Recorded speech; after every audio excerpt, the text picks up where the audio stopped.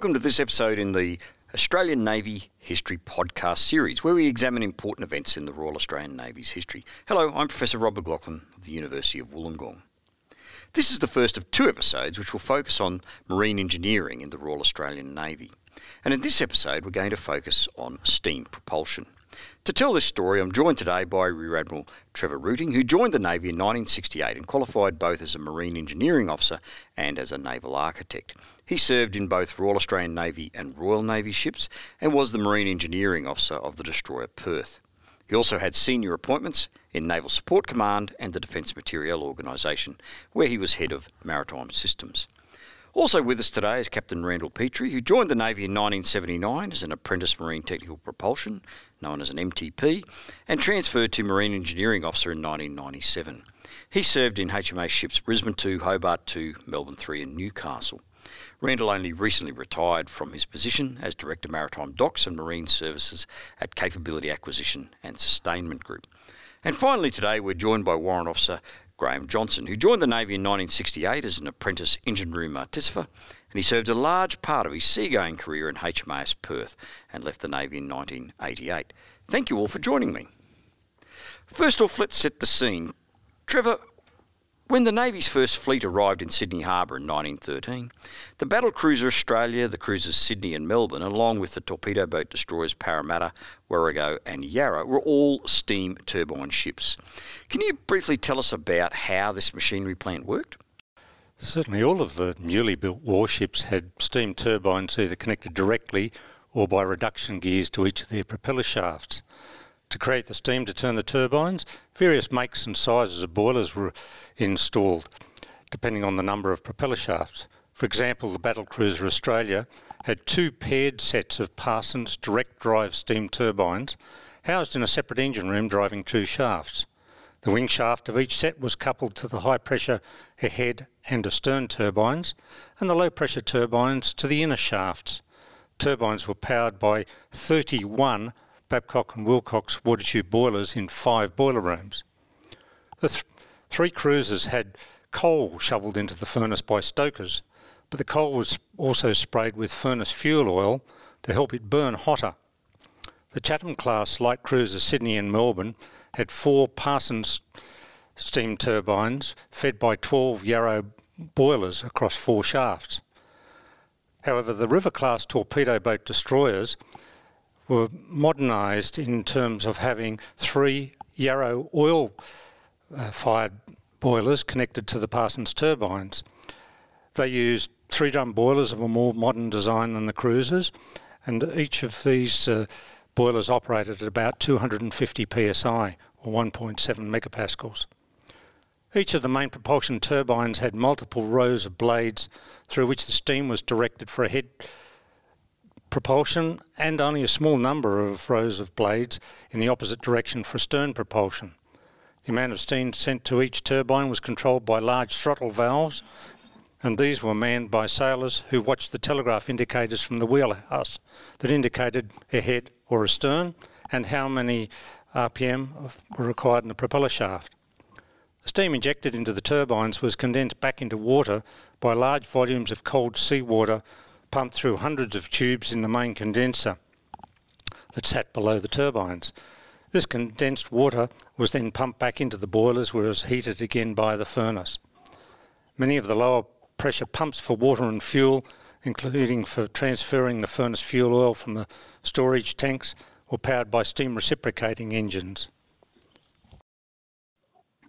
Now, Randall Petrie, the old cruiser Encounter, was also taking part in this fleet entry, but she had a triple expansion engine. What was that? The triple expansion engine is one that utilises the steam pressure, or the energy if you like, as it expands over 3 stages. If you could imagine a 3-cylinder reciprocating engine, it's very similar to that. However, each of these cylinders have a different size, and of course that's to take effect of the pressure as it decreases and the heat dissipates as it goes through this. The first pass cylinder, for example, is the smallest one. That's the high pressure end of what you'd call a compound or triple expansion engine. And the last one is a much larger one. And this is regulated similar to, valves on a normal internal combustion engine. It lets the steam in and out through the different stages. Of course, you don't expand all the steam in each stage, and that's the idea of having this compounded approach. The triple expansion, as I said, also known as a compound engine, is simply because it has more than one cylinder. So there's nothing more complex about it. There are 4-stage cylinders, and a simple one might be on a steam locomotive where you've got a single or double acting piston, but only one. With respect to other ships, in my time, the only one I really witnessed, and I didn't witness hands-on, but was HMAS Kimball, affectionately known as the Snail. And that was due to her slow speed, and that was typical of those reciprocating type ships of their time. They weren't very efficient, but nonetheless they had a high power to weight ratio. And what Kimball was well known for, not only being slow and nicknamed the Snail, but the fact that she had the unique ability to travel around or transit at about 3 knots forever, essentially. As long as there was enough fuel, enough water, the system worked well enough, she could slog away. Most others can't do that. And, to the previous comments about turbines, it becomes quite tricky when you're trying to manage a steam turbine spinning around and up and down in 3 knots, particularly by hand. Graham Johnson, the descriptions of the engines we've had so far seem to indicate that it would take a lot of sailors to operate them and quite a range of different skill sets. Now, the sailors who did operate these plants were a mix of stokers, artificers and shipwrights. Could you tell us a bit about the different roles? Yes, sure. And I'm sure that I'll probably miss some of the duties. Apologies for that. The shipwrights, I'd probably call that as a ship's plumber, if you like. They were responsible for ship stability. They were experts in firefighting, welding, fiberglassing, carpentry, sheet metal work, to say just a few, sign writing. They also started to integrate with the artificers in the way that they sat their auxiliary watchkeeping certificate and went on to a boiler watchkeeping certificate. It was really a time of change for the shipwrights. They had been trained principally in woodwork and sheet metal. They built a boat as a final test job at Nirimba, but they were changing more towards a metal technician, sheet metal. Stokers were general entry, and they were used in all engineering equipment to mainly to operate the boilers and assist in the operation of all engineering machinery. They were involved with laundry, refueling of the ship, transfer of fuel, boiler water testing, and many other duties, ship's boats, etc. They were general entry, so they did not have a trade, which limited them to some extent with the work they could do. They were also involved with cleaning of the boilers, tank cleaning, and that changed a lot when we changed from furnace fuel oil to diesel, which was a great thing. The engine room artificers were all tradesmen, either direct entry, trained outside, quite often through the railways, or they were trained at Nirimba. And they were the senior maintainers and operators of all the warship's mechanical plant, which was refrigeration, air conditioning, diesel generators, ship's boats, steering gear, air compressors, and obviously main propulsion, turbines, gearing and shafting. There was one other group actually, which were mechanicians, and they were stokers that had been identified as that had skills to enable them to do an adult apprenticeship, which took place at HMAS Narimba and was of 2 years. And that gave them an adult trade. Well, Randall Petrie, coming to you, we've heard now from Graham about how the different sailor categories in the engine rooms were trained and what their jobs were. How about the training for officers? What did that look like? Yeah, the training, it was an interesting part between the sailors. I mean, I did my time in DDGs as a sailor from seaman through to chief. And the officers came through and essentially did the same training, but they did it in an accelerated or a shortened version of. And sometimes that did cause a bit of angst amongst the sailors and officers for that matter, because, they always felt they were being squeezed aside to let the officers through. And that's fine. But I suppose the point that I'd really like to emphasise here is that the officers did exactly the same training, but just in a tighter time frame. There was a lot of pressure on the officers at the time, and I say this from my view as a sailor in DDGs. There was a lot of pressure for them to get these their auxiliary watchkeeping certificates, their boiler ticket, their engine room tickets in really tight time frames. So I did have admiration for what they did, whereas the sailor was sort of, if you were lucky to get out of the boiler room in your first 2-year posting, then you were considered a bit of a legend, quite frankly. Imagine to go from the engine room, I'm sure Graham would appreciate this, you go from the boiler room as a sprayer puncher over to the engine room in your first thing and become of all things a VAPI, the guy that looks after the evaporators. You are absolutely screaming it up.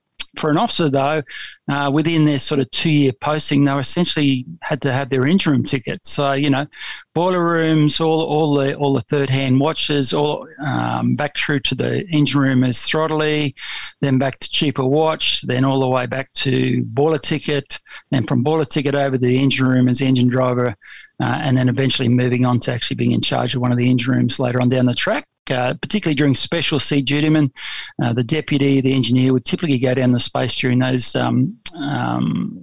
evolutions, or where it was a heightened risk and everyone had to be on deck.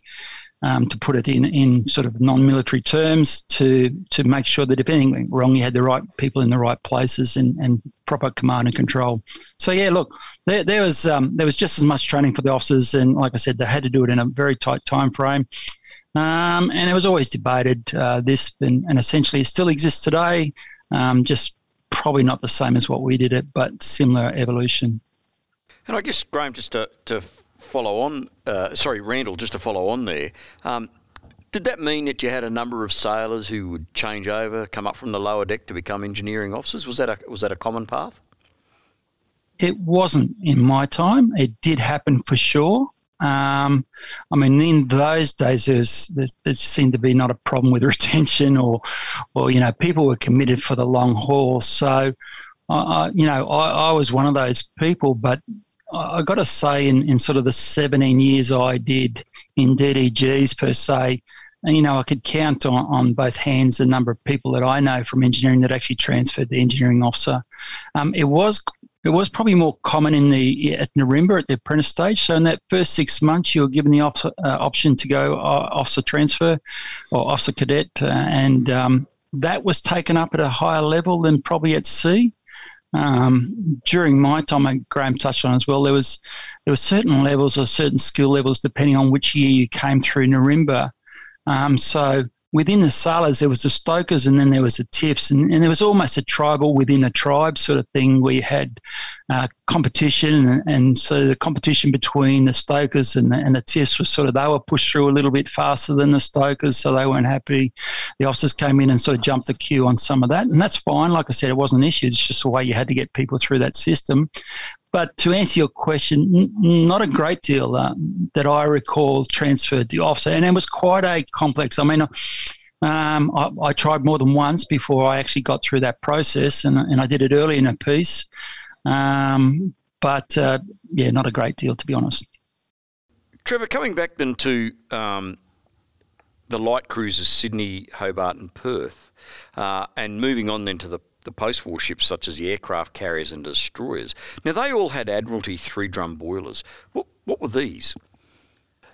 As the name itself indicates, these boilers were a variant of the Yarrow 3-drum boiler design that were improved over many years by the UK's Admiralty Fuel Experimentation Station at Haslam near Portsmouth. They comprised one central steam drum at the top, connected by hundreds of steam and water tubes to two parallel water drums located below on either side of a central furnace. The steam tubes on one side were arranged in two groups with the superheater tubes between each group. The initial designs operated at about 300 psi and 600 degrees Fahrenheit using furnace fuel oil sprayed into the furnace by specially developed sprayers where steam-driven fans pushed air under pressure in a swirling motion around the fuel sprayer nozzle to optimise combustion. The number of fuel sprayers in use at any time depended on the steam takeoff required to meet the ordered ship's speed. The sailors who became known as sprayer punchers, a very appropriate title because that's what their role was, to push the sprayers in or pull them out from the furnace as required by the boiler steaming petty officer to achieve the steam draw-off requirements. Meanwhile, the steamer, the petty officer, had to control manually the steam supply to the furnace fans that supplied air to the boiler, and he had to keep that in the right balance to keep optimum fuel-air ratio and correct combustion. Too little air would produce black smoke from the funnel, and too much air created white smoke, both quite undesirable for ship observability as well as fuel consumption. I came to know the Admiralty 3-drum boilers quite personally, especially in the forward engine room of HMAS Melbourne 2, the aircraft carrier, during the 1974-75 period, as I achieved a machinery watchkeeping certificate steam, or boiler ticket, as they were known then, and I personally operated as the boiler PO for some weeks during a RIMPAC deployment. Controlling the boilers at full power during a catapult steam receiver charging was always a very exciting time in the tropics, with the ship operating at its maximum speed of about 23 knots in tropical conditions, and the forward boilers allowed to be elevated to 430 psi for catapult charging, noting that the safety valves were set at 435. Always made for exciting times. And listeners may want to go back to last year's 2 episodes on the aircraft carrier HMAS Melbourne, where life in the engineering department, including the very tropical existence, was vividly recalled. Now, Graham Johnson, coming to you once again. In 1955, the Navy converted the old Naval Air Station west of Sydney into the apprentice training establishment HMAS Nirimba. Now, you passed through Nirimba. What was it like, and did it prepare you for your engineering life at sea?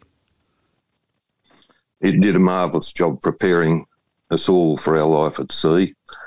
Nirimba was, as you said, an old World War II air base, and there were 4 main hangars which were turned into machine shops and training for aircraft apprentices, shipwrights, and the electricians generally were trained on the other side of the runway in a building set up especially for them.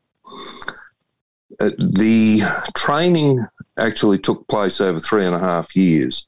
There were that was broken up into 7 6-month terms. The first term was common training for everyone, which was a fair amount of parade training, obviously.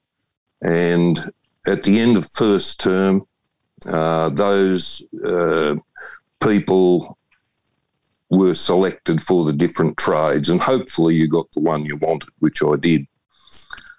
The training took place pretty well full time. I suppose you could say it was like a boarding school, because you were there, training was always happening, whether it was academic, trade, military, and of course sport. There was a high emphasis put on sport. And I don't think I really recognised how good an apprenticeship we did receive until years later, because, of course, we did not have to produce for our employer. All we had to do was learn, whereas a civilian apprentice had to actually produce and try and make money for their employer. Nirimba, we had our own volunteer band, which was they did a marvellous job. One of the perks of that, of course, was that it didn't have to do duties such as cleaning the heads and showers, etc. Apprentices were very popular for partners for debutante balls in the local area, and many met their future wives that way. We even had a pig farm, which sounds an odd thing for a naval establishment, but it made enough money. We employed one full-time civilian pig farmer. The apprentices' working party supplied most of the labour, but the sale of the pigs all went into recreational sport gear for the apprentices. So it was a really smart idea. The Navy really did a great job. They also had what they called an approved address system. Because they took young apprentices from 15 and a half, the Navy had a responsibility until they were, I think, 17. And they took that seriously. So for an apprentice to go ashore, they set up a system through the chaplaincy generally that a family would be willing to take an apprentice for the weekend. And you could go to this address. You would have to have a form signed to bring back to say that you had attended, so that you were looked after. Trade training was marvellous. We had very skilled instructors and dedicated instructors, and the emphasis was on repair, on the fact that when you were out at sea, you did not have access to everything. So you couldn't just grab a new part. You had to rebuild it. So machining was our skills were very much machining and repair. We did a lot of ship visits to older ships back then. HMAS Queenborough was one. And we did sea time in HMAS Sydney in between her runs to Vietnam. So that gave us a really good appreciation of sea time. And then in sixth term, we did a fair stint at what was then the Fleet Maintenance Party, working on different ships, assisting the ship's staff. So, Trevor, in 1965, the Navy commissioned the destroyer Perth, which was the first of the three Charles F. Adams class guided missile destroyers, or DDGs, as they were called. Now, these were the latest word in steam propulsion at the time. Can you tell us why they were such a step change? The Charles F. Adams class DDGs brought this large step change in boiler and steam operating pressures into the RAN. Our Type 12 destroyer escorts had boilers that operated at about 550 psi and 850 degrees Fahrenheit. The Darings were 650. The DDGs were almost twice that, at 1275 psi, 8.8 megapascals for those who were metric, and 1050 degrees Fahrenheit superheat temperature. And these significant pressures and temperature increases in the DDG boilers and propulsion system provided faster ship acceleration and also top speeds in the order of 33 to 35 or 36 knots. The spreading of 4 boilers and into 2 fire rooms, as they were called, and the propulsion turbines into 2 separate engine rooms, each connected to its own boilers, also resulted in better ship resistance to equipment or ship damage in action. The cross-connection of the steam ship systems between the 2 propulsion units also permitted a very flexible range of propulsion alignments, from one boiler supplying one or both sets of propulsion turbines and shafts through to 2, 3 or 4 boilers supplying them. The DDGs could cruise at 17 knots on one boiler, and Graham Johnson probably remembers well the number of times we did that during the fuel crises in the 80s, and an extremely handy 27 knots on 2 boilers, which was their normal operating conditions. The high main steam pressure allowed also for a more comprehensive steam turbine set with high pressure, medium pressure and low pressure turbines all connected via double reduction gears to provide 26 megawatts or 35,000 shaft horsepower for each of the two shafts. The much higher steam pressure and temperature, however, meant that every piping connection was more complex and had to be very carefully machined and aligned. Also, some of the pumps, such as the turbo-driven boiler feedwater pumps in the fire rooms, operated at 1450 psi or 10 megapascals to put water back into the boilers. Precision engineering was needed everywhere on those ships, in the steam systems in particular. The Foster Wheeler D-type boilers also had a complex pneumatic automatic combustion control system and water level control, making the boiler operator's tasks both more manageable but also much more efficient. It was certainly a lot easier than in the old Admiralty 3-drum or the Y100 frigate boilers to be able to respond much more rapidly to engine speed changes and particularly direction changes during rapid manoeuvring.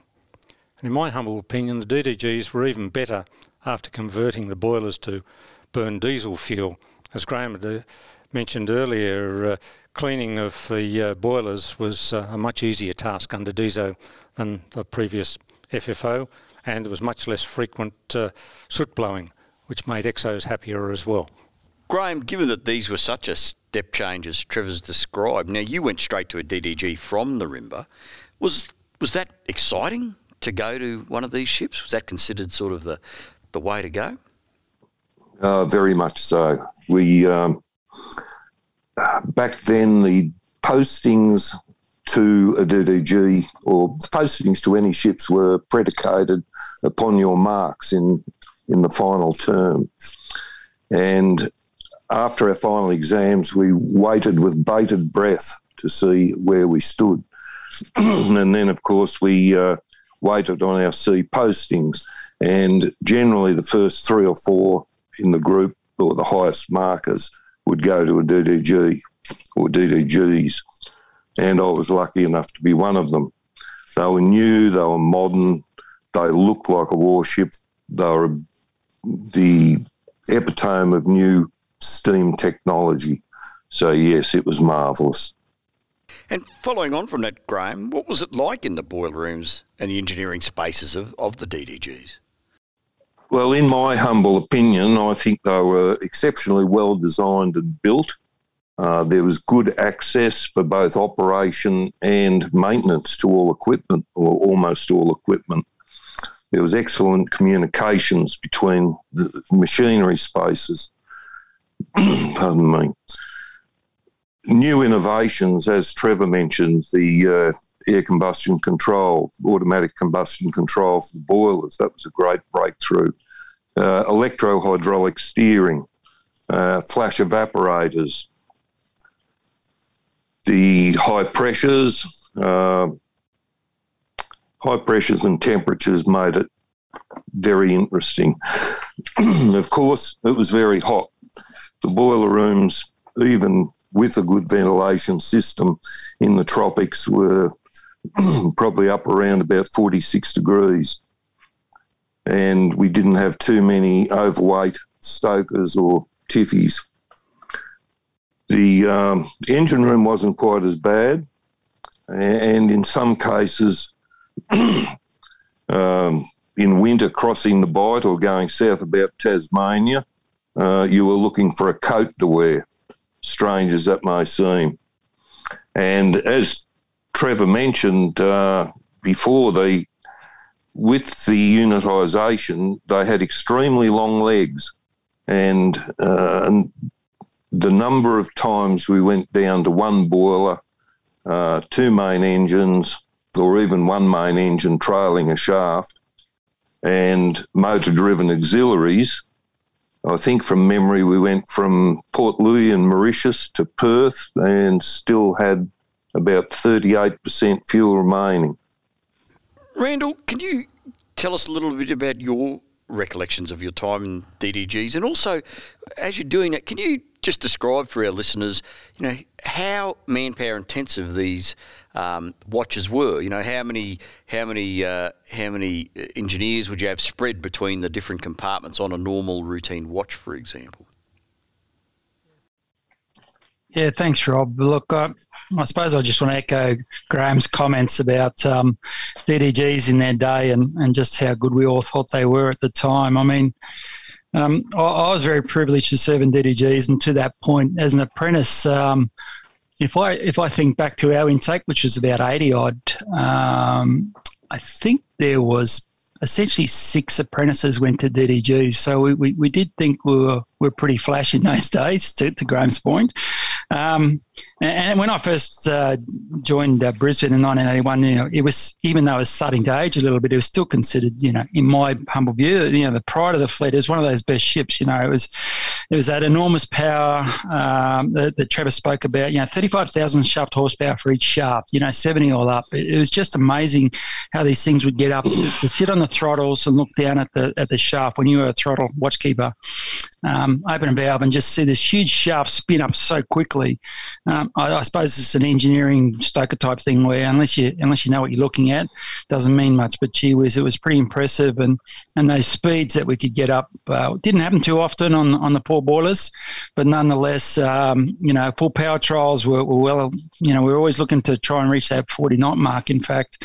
And depending on which reading you took on the day, it was certainly there. The plants, to Trevor's point, that they were really high pressure. There was a lot of noise. There was a lot of temperatures. It was very hot. Interestingly, to the boiler room, just expanding on that. If you're the water tender and you're stuck on the top plates, it was pretty intense and hard on the body.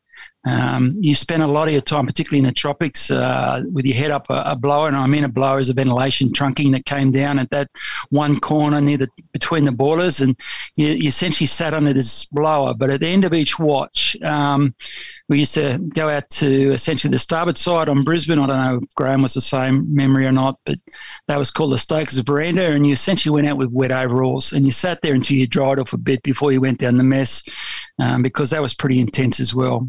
Somewhere over 70% of a DDG was engineering compartments.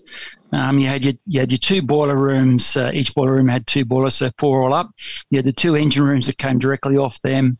You had your emergency diesel spaces. You had your pump spaces. For me, I'm thinking around the 70% mark was made up of the engineering compartment. For respect to manning, each boiler room essentially had a minimum of 4 people. So you had your steamer, your water tender, and 2 burnermen. Or if you're talking DEs or that, they call them sprayer punchers. We did too, but essentially they were listed as burnermen. And that was an American carryover, if I remember rightly. In the engine room, it was 3 people. You had your engineering officer watch. You had your throttle watchkeeper who was on the throttles. He manned the head throttle. I was about to say she, but of course in those days there were no she's. He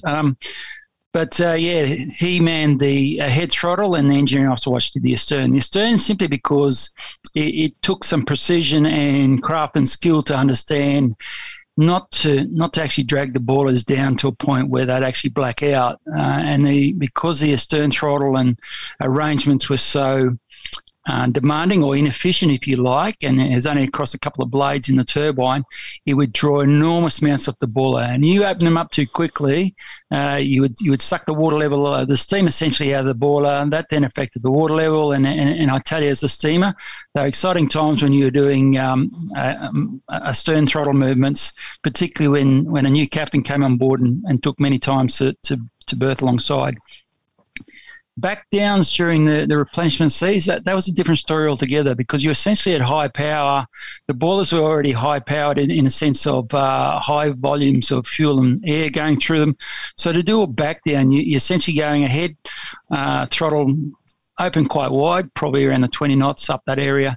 You would then quickly shut off, and then you'd open your stern. But because the boilers were firing so high, so the water levels and all that were being fed at a higher level, when you open your stern throttle, it didn't have such a big effect. You could wind that up pretty quickly, slow that shaft down to stop until it was rung a head on, and away you'd go again. back to the manning.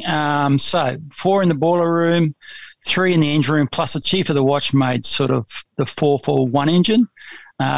Duplicated down aft. So what are we up? We're at 8 for the boilers, another 6 for the engine room. So there's 14, 15 people at least every watch just in the engine compartment, in the engineering compartment, 24/7 whenever the ship was at sea. So it was pretty full on.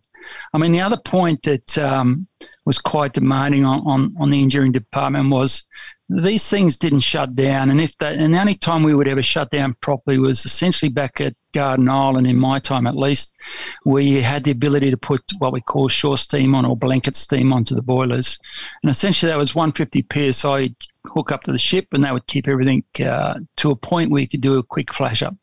That's not to say there weren't procedures, and I don't want to go on too long, but I find it interesting is that, you know, if you knew your stuff, a coal boiler could actually be brought up in maximum time, but it would do big damage, you know, because you just don't have the right warming processes. So you would stress the boilers and the turbines. So essentially with blanket steam or shore steam on at 150, everything's nice, ready to go. Your boilers are all warm, ready to go. The turbines to some extent had that, but it meant that you could turn, essentially you had your morning watch would do a flash up. Even though it was 4 hours, you typically have everything up and running within about 2.5 hours if you had blanket steam and you did it nice and slowly. So the point I'm getting to is that when we deployed, particularly in tropics, you would come alongside and you would leave one boiler on, and that one boiler provided all the domestic services for heating and blanket steam to the other boilers, etc. So as a watchkeeper, you would do what we call 24s, and that was 4 on, 4 off for 24 hours. You'd have the next day off, and depending on which watches and how well you handled your sleep, that next 24 off wasn't much of a break. And then on the third day was a normal day working. So yeah, it was pretty full on with respect to efforts, and it was very hot. So during 24s, one boiler, you'd have essentially 3 people, not the 4 down the boiler room, and you'd have 1 in the engine room looking after the VAPs and the steam generators. The power, the steam generators for power. Another issue being overseas, not getting power. And then you had a chief of the watch type arrangement. So that was pretty full on from that. Specials was a whole different story. That's when I say you would then have your chief tips and the chief stoker in the day, and all those sort of set up at particular positions around the engine room compartments. So you go up towards a 20 plus mark of people ready to do their jobs. If I can just sort of go on a little bit more, my experience in the DDGs. It's quite interesting. Like I say, I felt quite privileged that we were in these great ships. But, the thing for the rest of the fleet, and I don't know whether the others would agree, but we were actually known as plastic ships of the day. And it was all because we had this automation in the boiler room, which I find amusing.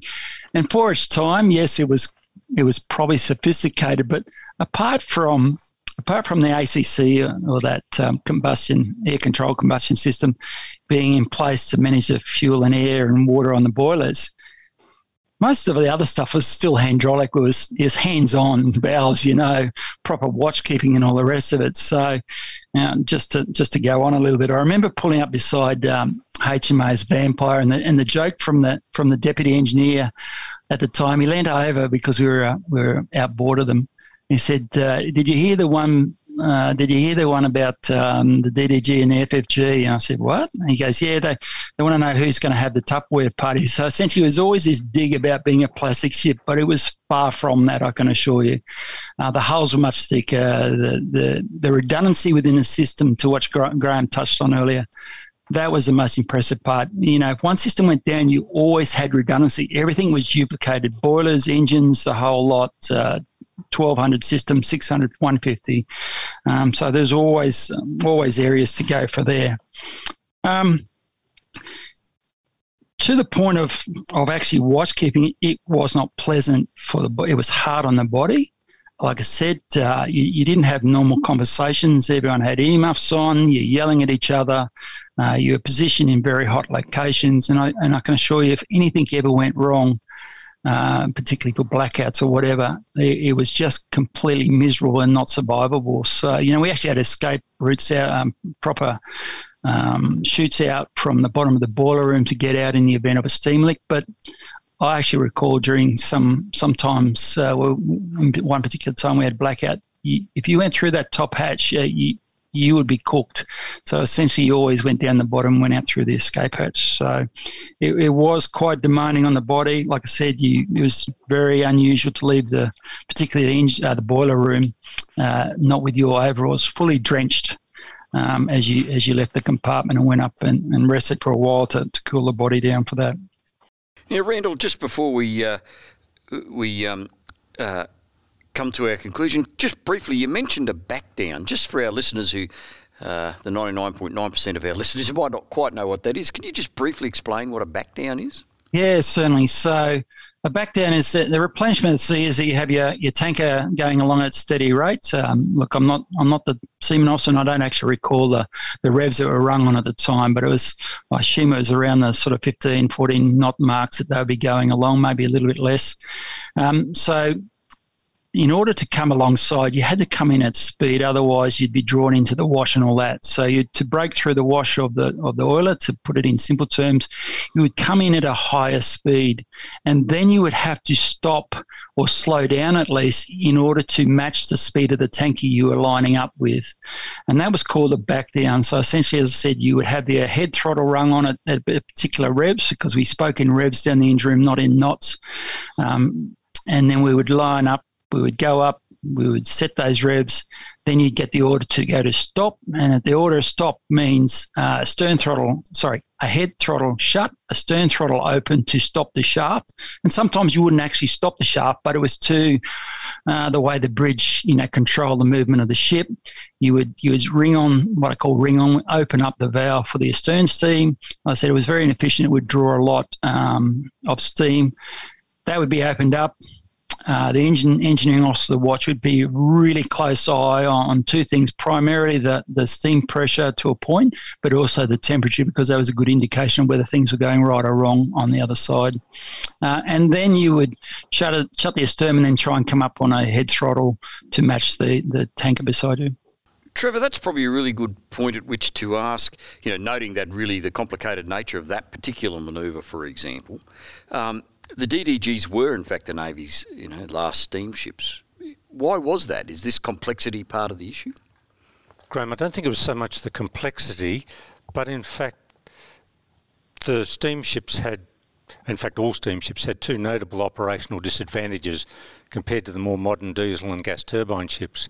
First, as both Randall and Graham mentioned, typically it took 2 to 4 hours to start up the boilers, warm through all the steam systems before the ship could leave a wharf or an anchorage. And also, as both mentioned, a relatively large number of operators and maintainers that were required on board to keep the plant running and to keep operating it. For example, about 80 in a DDG compared to only 32, 34 in an FFG Marine Engineering Department. Fortunately, by the late 1960s, early 1970s, a number of nations, including the UK and the USA, had converted aircraft gas turbines to run reliably on diesel fuel and be geared down to connect to a ship propulsion gearbox with self-synchronising clutches.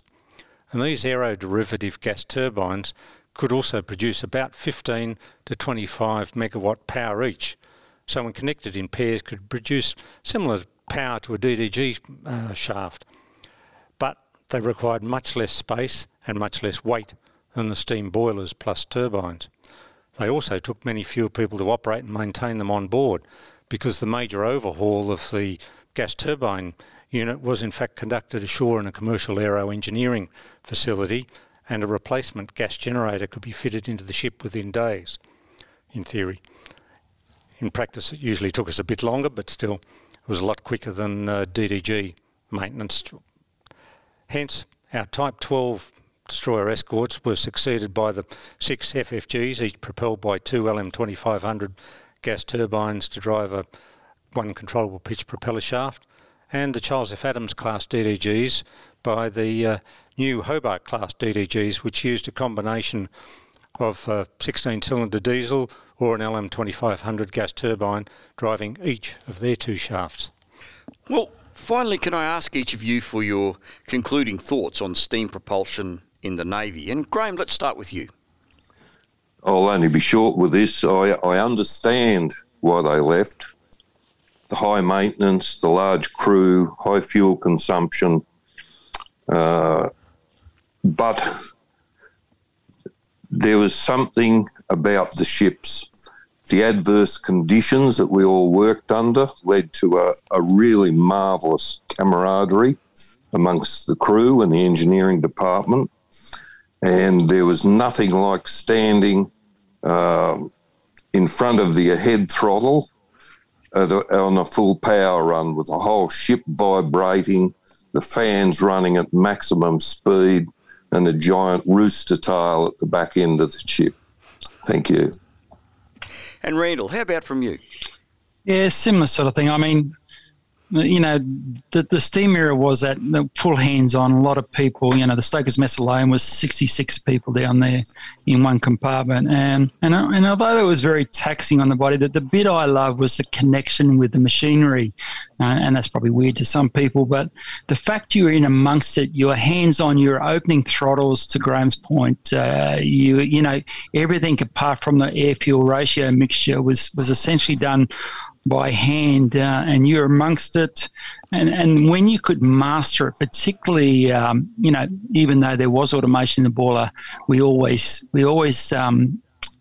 did breakdown drills where you didn't have that control. So back to the DE days where you would control the air-fuel ratio, your water tender was sitting up there opening and shutting valves to make sure that the water level was correct. When you mastered that, you know, for me that was... I've got to be honest, you know, 43 years of service, I've never felt more competent and in control than when I was engineering officer of the watch of one engine, in control of all engineering compartments, you know, that 20-odd people, and being able to not only start up but then finish it and shut it down and walk away and be satisfied that you were able to do those things. So, yeah, felt very empowered with it. Loved that idea, and it gave me the ultimate satisfaction of all the things I've done. That's the bit I loved about the steam. And Trevor, the final word. I always felt very professionally satisfied to have been MEO of a Charles F. Adams class DDG. As mentioned, they were the epitome of warship steam propulsion in the world at the time.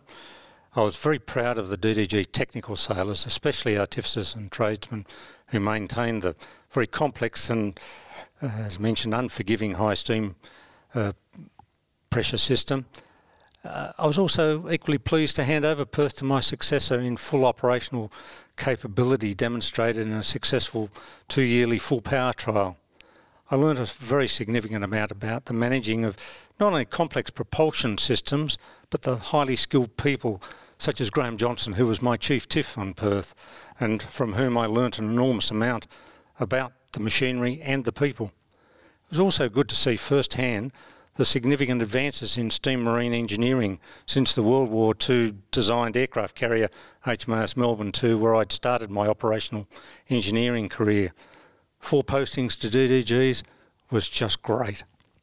However, given the federal government announcement in September 2021 to procure nuclear-powered submarines for the RAN, it seems that the Adams-class DDGs won't be the last steam vessels in the RAN at all, as the new submarines will have a steam propulsion system with geared turbines, just using a nuclear reactor instead of liquid fuel boilers to create the steam. Well, sadly, that's all we have time for this week, and many thanks to Graham Johnson, Randall Petrie and Trevor Rooting. Now, next week we will discuss the later propulsion systems that powered Australia's fleet. Today's podcast is produced by the Naval Studies Group at the University of New South Wales with the assistance of the university's Creative Media Unit. Its production is supported by the Royal Australian Navy's Sea Power Centre, the Australian Naval Institute, the Naval Historical Society of Australia and the Submarine Institute of Australia. Thank you for joining us today, and if you like this episode, please let other people know about the Australian Naval History podcast series. Goodbye for now.